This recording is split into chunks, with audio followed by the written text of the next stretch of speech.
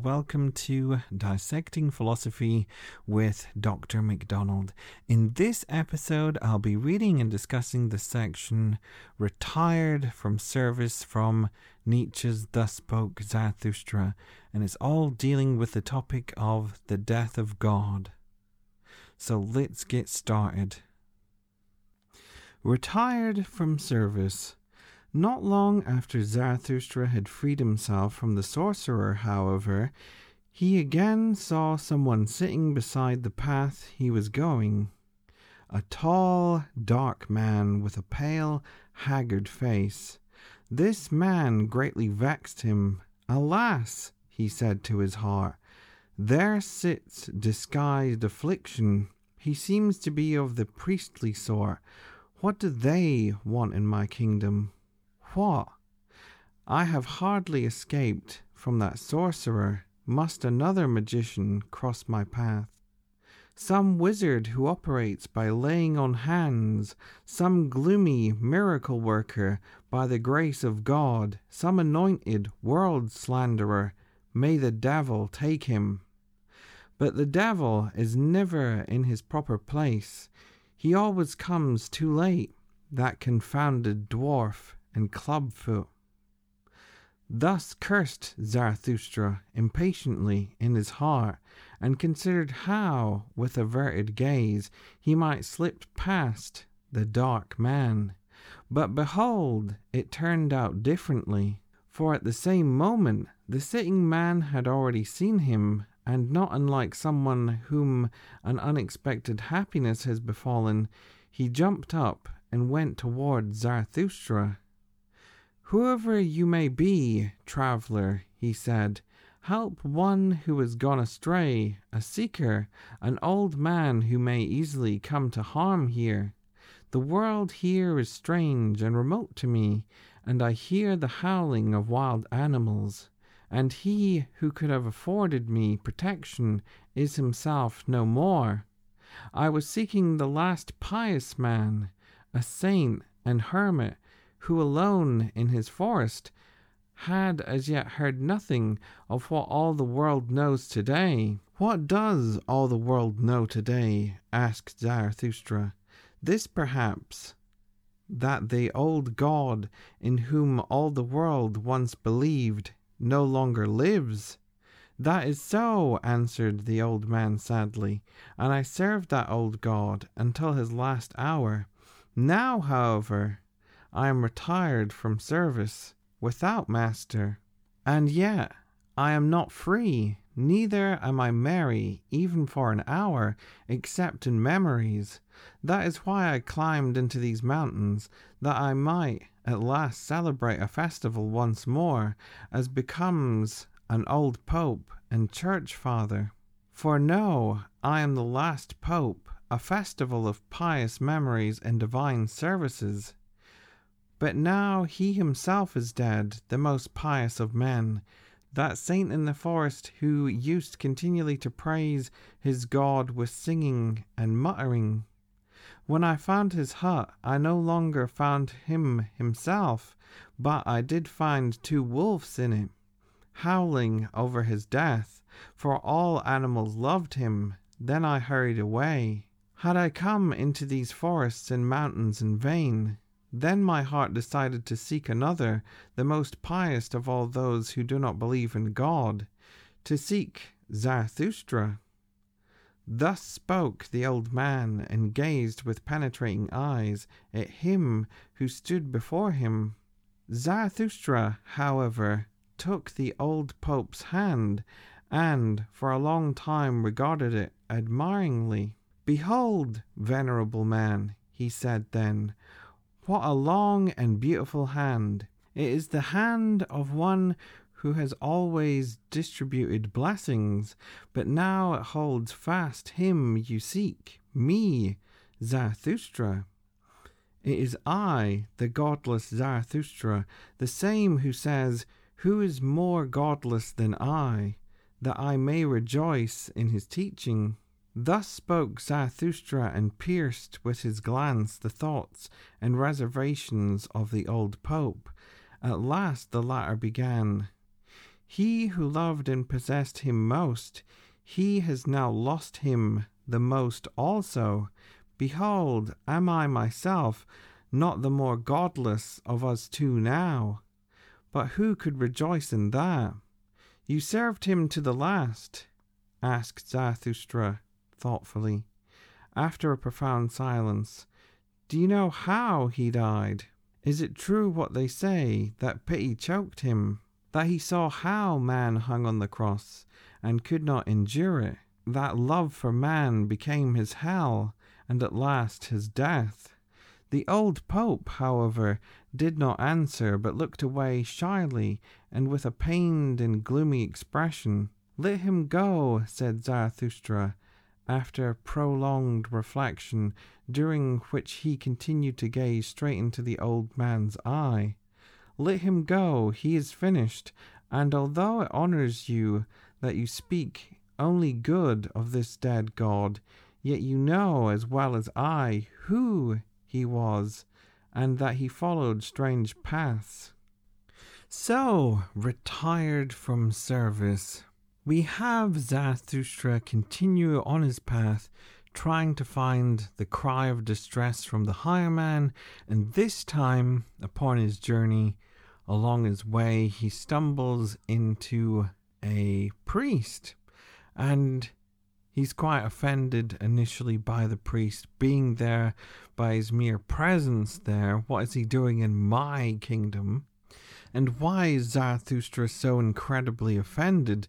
Because we have that lengthy relation back into all the previous sections that criticized organized religion, as well as a common reoccurring theme of that move towards criticizing also the emphasis upon the afterlife and death. So we have that offense really of how dare this person who argues for the afterlife here, this world slanderer, as it says at the start of the section, be here in my kingdom, that precisely argues for the world and the here and now and all the importance of the present. And it also uses the example there of a miracle worker, as he says, or that of someone who lays their hands upon another individual and miraculously, through the very miracle of placing their hands, they're suddenly cured of whatever condition it is that they have. And we can see that as well in just contemporary examples where you have various different acts of miracles meant to happen through that exact same example of someone who is meant to believe in God and therefore can cure people of their ailments, in inverted commas there, through merely just a simple placing of hands upon them.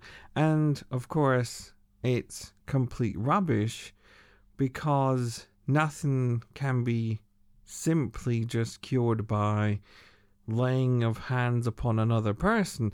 And this is the same point that Nietzsche wants to make here, is this is what we have in relation to this priest who sits here, someone who says great things and wants to perform great things, but when we get to the heart of the matter, when we get to the crux of it, or once we analyze exactly what's going on in the sense of laying of hands situation, then we realize what a magic trick it ultimately is, no greater than what the sorcerer did in the last section.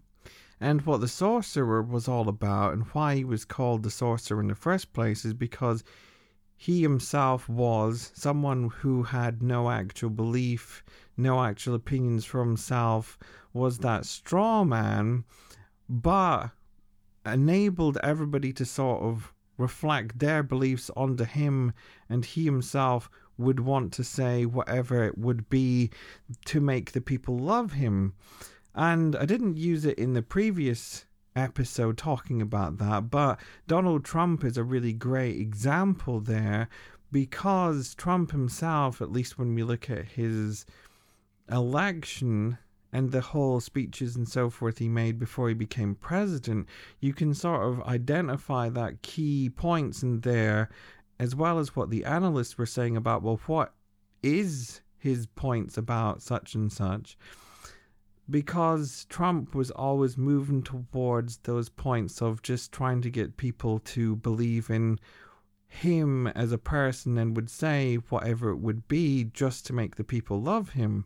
Same point for the sorcerer in the last section, and it's the same thing for the priest in this section. It's to say, well, it's all this display of a moving and a trickery of hands that all looks good and you're very impressed with it. Once you know how it works, then you realize that you've been fooled in the first place. And of course you can go into all those fantastic magicians and how they explain the tricks and so forth, but that's the point that Nietzsche wants to make. Once you get into all that understanding, and then suddenly you're no longer impressed with these tricks anymore because you know how they work. But let's take a step back for a moment and slightly go into a little bit of the depths of what's going on in part 4, because it's quite interesting. And as I said in the start of the last episode, we're sort of going down this whole path of continually hitting a brick wall of trying to find a solid foundation for things. We had with the conversation with the kings, you couldn't trust opinions. Why not?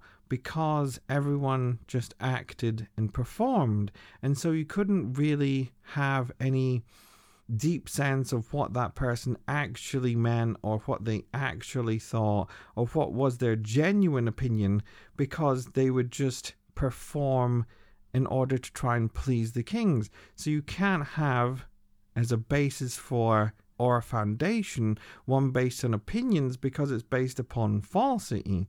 The same thing when you come to the sorcerer in the last section. Well, if you're going to try and lean on great people, in inverted commas, people who are meant to have great knowledge, how are you meant to trust what they say? Because again, all what they could be doing is trying to make themselves look good, ultimately sell books or sell whatever it is, merchandise and products, and ultimately treating yourself as a product rather than as an actual person giving any worth or meaning or value to anything.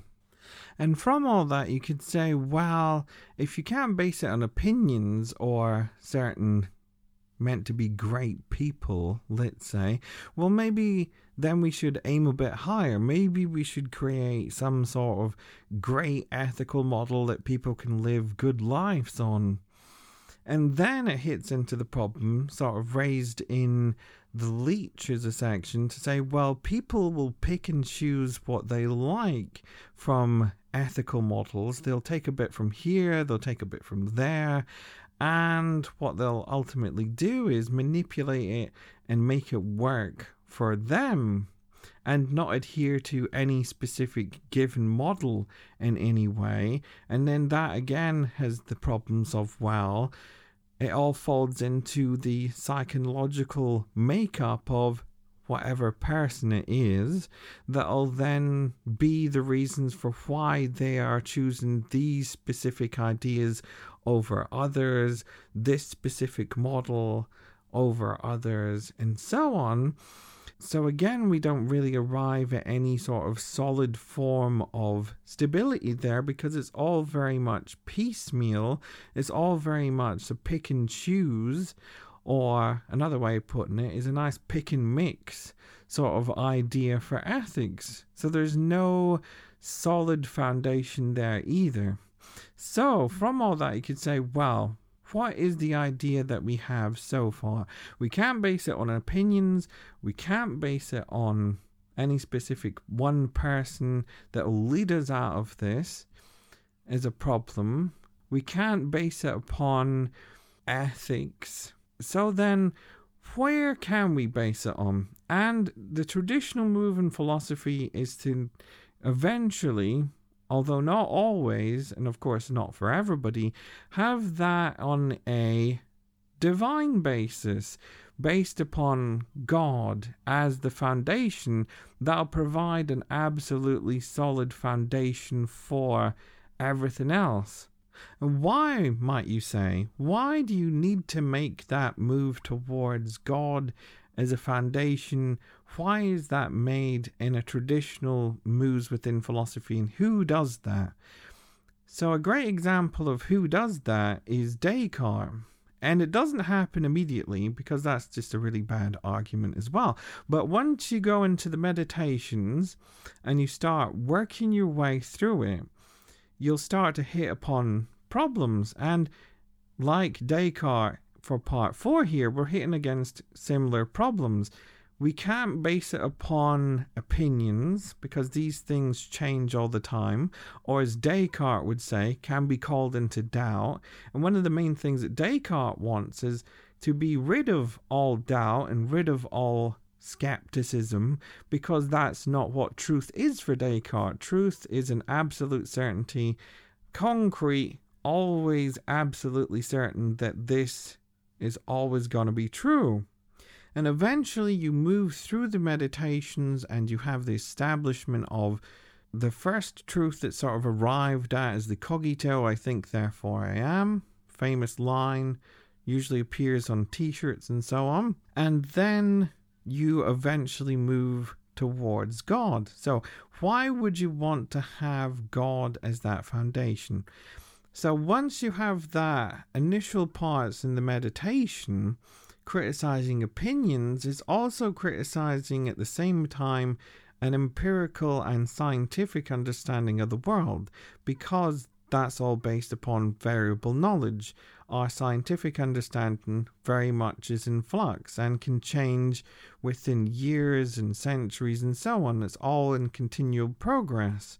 And as I've said, Descartes doesn't like the idea of change. He wants absolute certainty. So he moves away from scientific, empirical understanding towards that of one based upon reason, and then wanting to move towards a metaphysics for the foundation, because metaphysics is something that's pure, eternal, unchanging, always the same, and flawless. All these different qualities come into metaphysics. And so if that's the case, that's exactly what he wants as an idea of what truth is. Then you get a little bit more into it. Then it starts to go, well, what can provide that absolute metaphysical basis for things is going to be God. Because God itself as an idea is absolutely pure, is absolutely perfect. And what's the thing that also guarantees that the truth that I arrive at through my reflection, through my use of reason, those are going to be there because my use of reason has that direct relation back into God. So we have then God as that foundation. Then also truths that are arrived at are also flawless within Descartes as well, like the cogito. And so, as a little detour from Descartes there, we also have, as another example, Spinoza, who argues very much for God as a foundation and basis for things, but in very much a different way from Descartes, of course, because God is not in this separation out from the world, sort of looking down upon the world, at least in that sort of traditional biblical idea of God sort of looking over the world from the heavens, but rather Spinoza's idea is that God is inseparable from nature, and so God and nature are sort of one and the same. However, I'm not quite so knowledgeable on Spinoza. I don't really know the absolute bare basics of it all.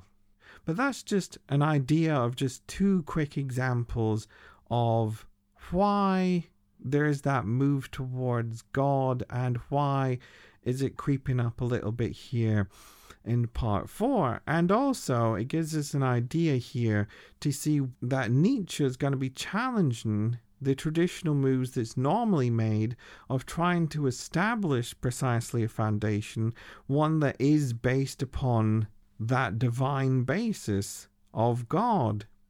And coming back into the section, we then have the priest is looking for the last pious man. And that as an idea is quite interesting, because suddenly we have here as an idea where no longer is it one based upon religion, and suddenly everybody being very much in a going to church on a Sunday sort of basis. But now, here's the idea that's thrown out there. Suddenly, there's only one person left in the entire world that's like that. Suddenly, everybody's not bothered with going to church anymore on the Sunday, and religion or that specific organized religion that's there doesn't have the same effect anymore. And what is the problem? What has come around? What's caused everybody to suddenly lose their faith? And it's that line, "What does all the world know today?" asked Zarathustra. "This, perhaps, that the old God in whom all the world once believed no longer lives." "That is so," answered the old man sadly, "and I served that old God until his last hour." So that's just really a roundabout way of saying that God is dead, and everybody has heard and listened and lost their faith because they've realized that God is dead.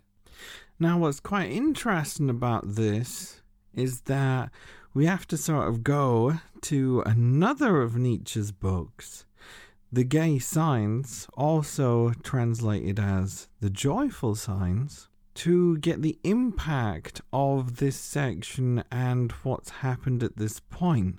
Because in The Gay Signs, we have that very famous line, now infamous line, "God is dead, God remains dead, and we have killed him," where we have the paragraph there, or the section 125, where it has a madman making this statement in a marketplace and declaring God is dead.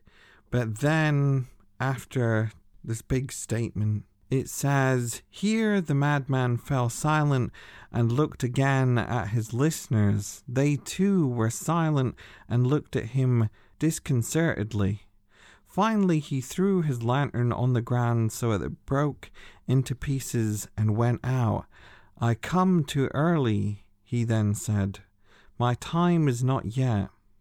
This tremendous event is still on its way, wandering. It has not yet reached the ears of men.'" And so, what is quite interesting, what we could take away from this, is that we have in The Gay Signs, written in 1882, that declaration that's made, God is dead, but also that it's not the time for that yet. And it's sort of Nietzsche reflecting upon his own time period there and saying, the people are not ready yet for this idea, but eventually people will be ready for it. And so we have sort of the aftermath, or a move towards a future in which this has come to pass. When we come into the section retired from service, now people are ready for that idea, and to such an extent that we have only one pious person left in the world. And what is this whole thing going on about in the first place? What does it mean by God is dead? Isn't it physically impossible to kill a divine thing? And that's, of course, correct, but you wouldn't be tackling this in the right way if that's how you went about this, to say, well, is it some sort of Herculean task of man versus God, and so therefore you can just have a good old wrestling match or boxing match, and eventually we'll just see who wins this. Man comes out on top. And it's not quite getting to that point there, but rather it's saying, well, God has a function in the world, and what is the purpose of that function was to explain things that happened in the world. We'd have that recourse back to God as the explanation, and we could trace that, of course, back historically to various different civilizations, where you can say, well, historically we have different ideas of divinity and all these different religions and all these different gods, monotheism, one god, polytheism, multiple gods, all to explain various different occurrences in the world and to explain various different things that also happen within astronomy. So, an explanation for things that happen in space and the heavens as well. But now, in a contemporary situation, Nietzsche thinks, what is the function of God now? Because we've advanced through our understanding, and what's provided that understanding has been science. Science has been able to provide various different explanations for all those natural occurrences in the world and developed out our knowledge of space. And from all that, we can see there's nothing divine about it whatsoever. And then we also have that nice relation back into that metaphor. Back historically, we could say, well, we thought more of the world and how it worked much more like magic. But now that we've come to understand how things work through science, we've lost that magic now, because we've saw through the tricks. We understand how it works. And from all that, we can say, well, now we don't have to have that need for the recourse back to God now in every single given instance, because there's a scientific explanation for it in God's place. So that's a way of explaining what Nietzsche means by God is dead, and it's creeped up several times within previous episodes as well, because it's one of the things that keeps on creeping up as an idea, because it's related into Nietzsche's also idea that knowledge itself is something that is very much in flux and changes throughout time in history, and precisely is not something that's eternal, fixed, or unchanging. And we can also use the historical examples as well, also used in previous episodes, that various different religions as well as gods precisely die once people don't find the need for them anymore. And the example of that is the Olympian gods. Through ancient Greece and Rome, we had that whole relation into everybody performing sacrifices, performing offerings at temples, all trying to appease the gods, and now they're just there as monuments to the past. No one worships the Olympian gods anymore. And it's also saying the exact same thing here, that now we've reached the point in the section retired from service that these things will just remain like monuments to past civilizations and ideas. And coming back to the section, then we have the priest trying to find the last pious man, and then finds him dead in a hut, being mourned by animals and a set of wolves. And then the priest wants to find Zarathustra, because Zarathustra is the godless. So let's continue on with this discussion between the priest and Zarathustra, which goes more into the priest's background and psychology. "Between ourselves," said the old pope, becoming cheerful, or, as I may say, spoken beneath 3 eyes, for he was blind in 1 eye.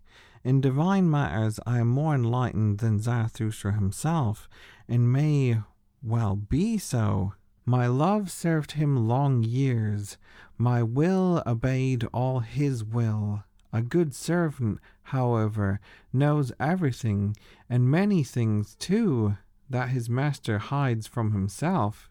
He was a hidden god, full of secrecy. Truly, he even came by a son through no other than secret and indirect means. At the door of faith in him stands adultery. Whoever honors him as a god of love does not think highly enough of love itself. Did this god not also want to be judge? But the lover loves beyond reward and punishment. When he was young, this god from the Orient, he was hard and revengeful, and built himself a hell for the delight of his favorites.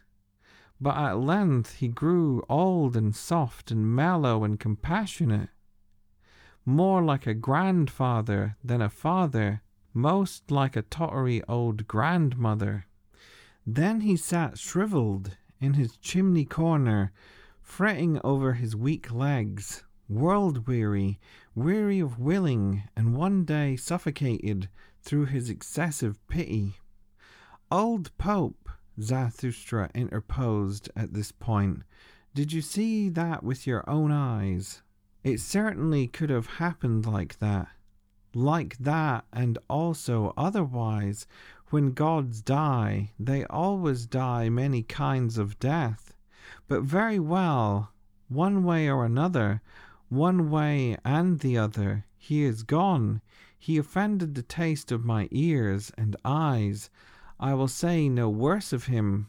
I love everything that is clear-eyed and honest of speech. But he, you must know, old priest, there was something of your nature about him, something of the priestly nature. He was ambiguous. He was also indistinct.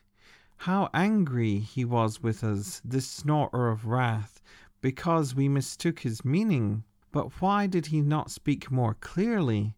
And if our ears were to blame, why did he give us ears that were unable to hear him properly? If there was dirt in our ears, very well. Who put it there? He had too many failures, this potter who had not learned his craft. But he took vengeance on his pots and creations because they turned out badly. That was a sin against good taste. There is also good taste in piety. That said at last. Away with such a god. Better no god. Better to produce destiny on one's own account.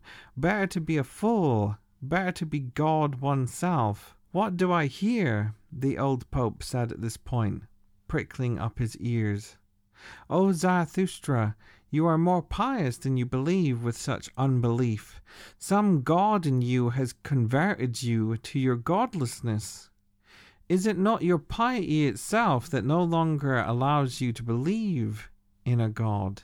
And your exceeding honesty will yet carry you off beyond good and evil too. For behold, what has been reserved for you. You have eyes and hand and mouth, destined for blessing from eternity. One does not bless with hand alone. In your neighborhood, although you would be the most godless, I scent a stealthy odor of holiness and well-being that comes from long benedictions. It fills me with joy and sorrow. Let me be your guest, O Zarathustra, for a single night. Nowhere on earth shall I be happier now than with you. Amen. So shall it be, said Zarathustra in great astonishment. Up yonder leads the way. There lies Zarathustra's cave. Indeed, I would gladly lead you there myself, venerable man, for I love all pious men. But now a cry of distress calls me hurriedly away from you. I will have no one come to harm in my domain, My cave is an excellent refuge, and most of all I should like to set every sad and sorrowful person again on firm land and firm legs. Who, however, could lift your melancholy from your shoulders? I am too weak for that. Truly, we should have to wait a long time before someone reawakened your God for you.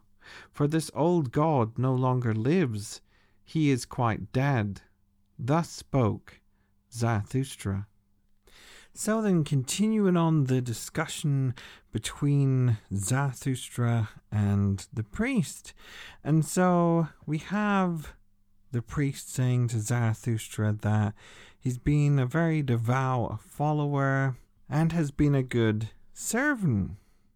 But there's many things that the master'd like to hide from his servant. And we have then the whole joke about the Immaculate Conception and the whole birth of Christ there, where it says, at the door of faith in him stands adultery. And so what's that getting towards, of course, is the whole joke that how possibly can you have an immaculate conception? That's a complete physical impossibility. In fact, the whole joke is that, and I think it was also made by Robin Williams in one of his stand-up routines as well, is the Virgin Mary goes to Joseph, I'm pregnant, and Joseph turns around to the Virgin Mary and goes, what? How? And the Virgin Mary says, it's immaculate. And Joseph turns around and says in reply, it better be, Mary. It better be. Because the whole humor of the situation, of course, is precisely that point of there's no such thing as immaculate conception, because all conception needs two to tango, as they would say. And then moving on from this, we have the relation into loving God, in which it then has the line, whoever honors him as a God of love does not think highly enough of love itself. I think this is a really quite beautiful line in this whole section, because within Christianity, of course, is your love of God has got to be placed above everything else completely. But Nietzsche's making us think here, well, if we love God, what kind of love is it that we're receiving in return for our love? And it's really that of an abusive relationship or an abusive partner, really, that starts to come out as an image here, that it's not really that much of a loving person that we're giving our love to. And that if you do love God, then you're not actually thinking highly of the very idea of love itself, because love should be a thing where we receive love, of course, in a return. So that when we love someone, we expect that love to be given back to us through our partner. We love them and we want them to love us back. Whilst as Nietzsche is saying here, this doesn't happen when we have this whole relationship with God. And then it goes into the whole biblical relation of, well, they had the whole Old Testament God. Whilst he was young, he was a bit, wild, as youths are, and he did all sorts of things that young gods would like to do, go around doing all the things in the Old Testament, old wrathful God. And then he becomes older.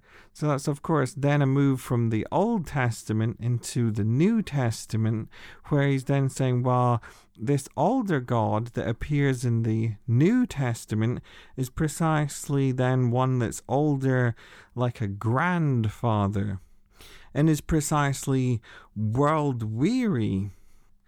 And it's quite an interesting point, that because it's saying here that when we reach old age, then you become weary of the world and weary of life, and also, in a way, kind of long for death, really, that release of all the suffering and everything that you've went through. And you have that in relation to Socrates in the Phaedo, where Nietzsche precisely has that argument pointed right at Socrates there, where Socrates is suicidal, Nietzsche would say, because he wants to willingly take the hemlock. He's had a chance to escape from the prison, and he doesn't take it. Instead, he sits there and quite happily drinks the poison and dies. And so why does Socrates have that mindset in Plato's Phaedo? One of the reasons, if you look at his psychological makeup, Nietzsche would say, was that is because he's an old man. He's lost his lust for life, basically. And this is why we have a philosophy in Phaedo from Plato, all about this move towards the soul, the afterlife, and death.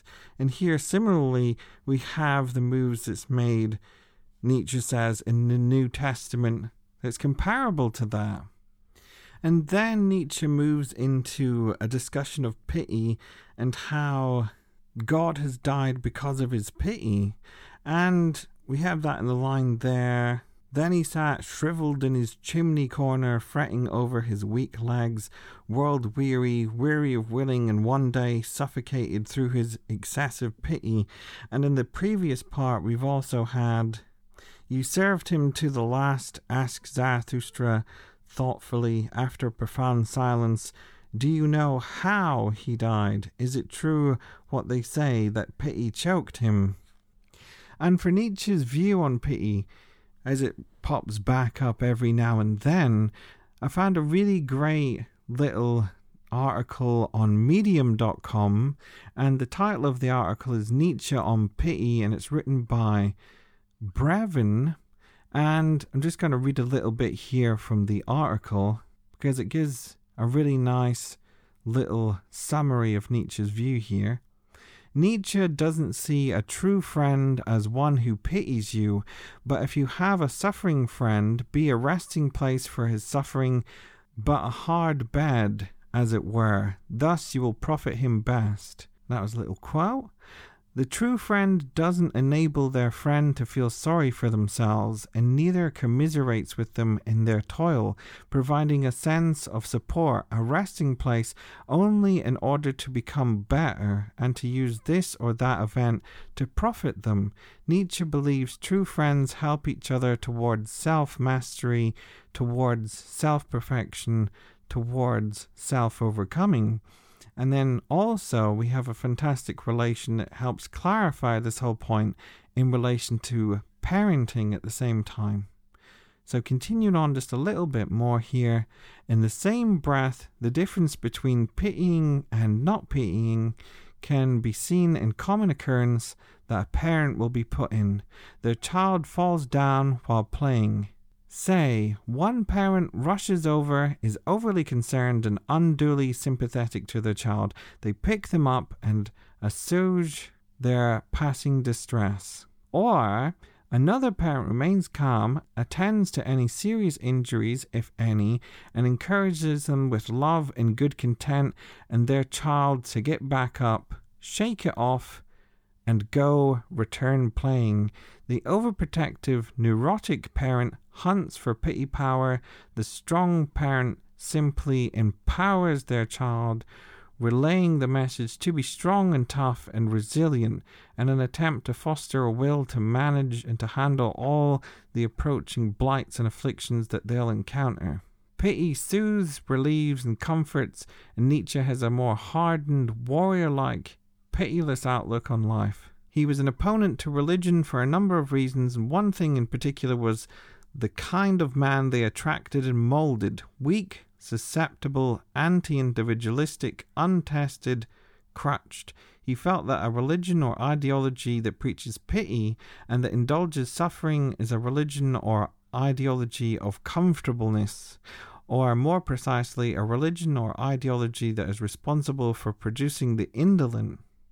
And so it gives there such fantastic examples of the friendship as well as parenting there for Nietzsche's view of pity. And is to say, well, precisely all those points. Is that if we take the parenting example used, there's no benefit given to the child if you're just simply a parent that just smothers their child in comfort and protection all the time, but rather, like the other parent, of course, address any injuries that they may have, fix them up, but ultimately tell them to go back and get back on the horse is a good way of putting it, or go back and do some more playing, and don't simply just be sat there and just feel sorry for yourself. And that's what half the problem is that Nietzsche sees as well with the whole religious outlook, is that it's so much within that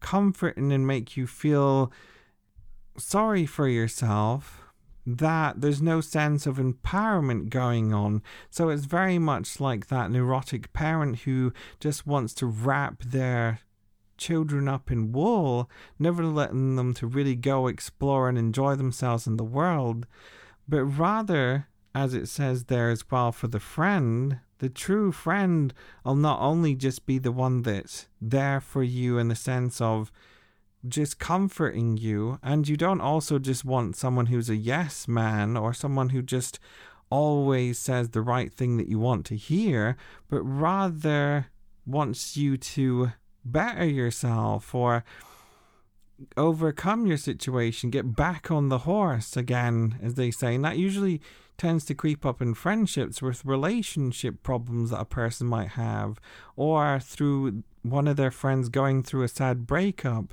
is not just to comfort the person, but also try to help them overcome that breakup and try to make them feel better about the situation and to empower them through it at the same time. And then continuing on with the section, we have more examples of the way in which God is like this abusive parent or an abusive relationship in some way, where we have God taking his anger out on his creations because they turned out badly. And the example there used of is the potter taking all his hatred out on his pots because they were made badly. But what's interesting here that sort of wraps up the section is when the priest has his ears suddenly sparked of interest, because then he says to Zarathustra, "Oh, Zarathustra, you are more pious than you believe with such unbelief. Some God in you has converted you to your godlessness." And then, after that little brief discussion, it then wraps up with the priest wanting to go into Zarathustra's cave. And it seems to be quite the hip happening location at the minute, with all these different characters there from the previous sections as well. But this whole idea of, wait a minute, Zarathustra, you're meant to be godless, but there seems to be a bit of piousness in you. You seem to have a little sense of belief that's going on. And it goes back into that wonderful section on the apostates there, where it's also Nietzsche reflecting on the whole religious faith, devotion outlook. And it's to say, well, even if you get rid of the organized religion, whatever one it is, even if these things crumble over time, we still have this whole mentality of devotion, faith, belief. But it doesn't have to be, of course, in this religious specific way, but towards other things. And of course, easy example of that is the way in which we idolize celebrities, such as musicians, for example, placing them on a very high pedestal, putting posters on the wall, the idolization of Jimi Hendrix, for example, as this god-like guitar player. But what's also incredibly interesting is to also, if we attribute this just to atheism, then there's a kind of irony at work that even though there's no belief in God whatsoever, there's still, ironically, a belief that you don't believe. And so within that whole idea of atheism itself has its own belief structure and tenets that it believes in. And we could also attribute this to the idea of science and scientific truth, that people very much uphold and believe in the truth of whatever discoveries that are found within science, which itself has its own belief system in a way. And it all goes back to just the everyday examples as well that we can go to, where David Hume has that fantastic example of just the everyday sense of believing in the fact that the sun will come up every single day. So that's just a quick few examples of some of the different ways that belief functions.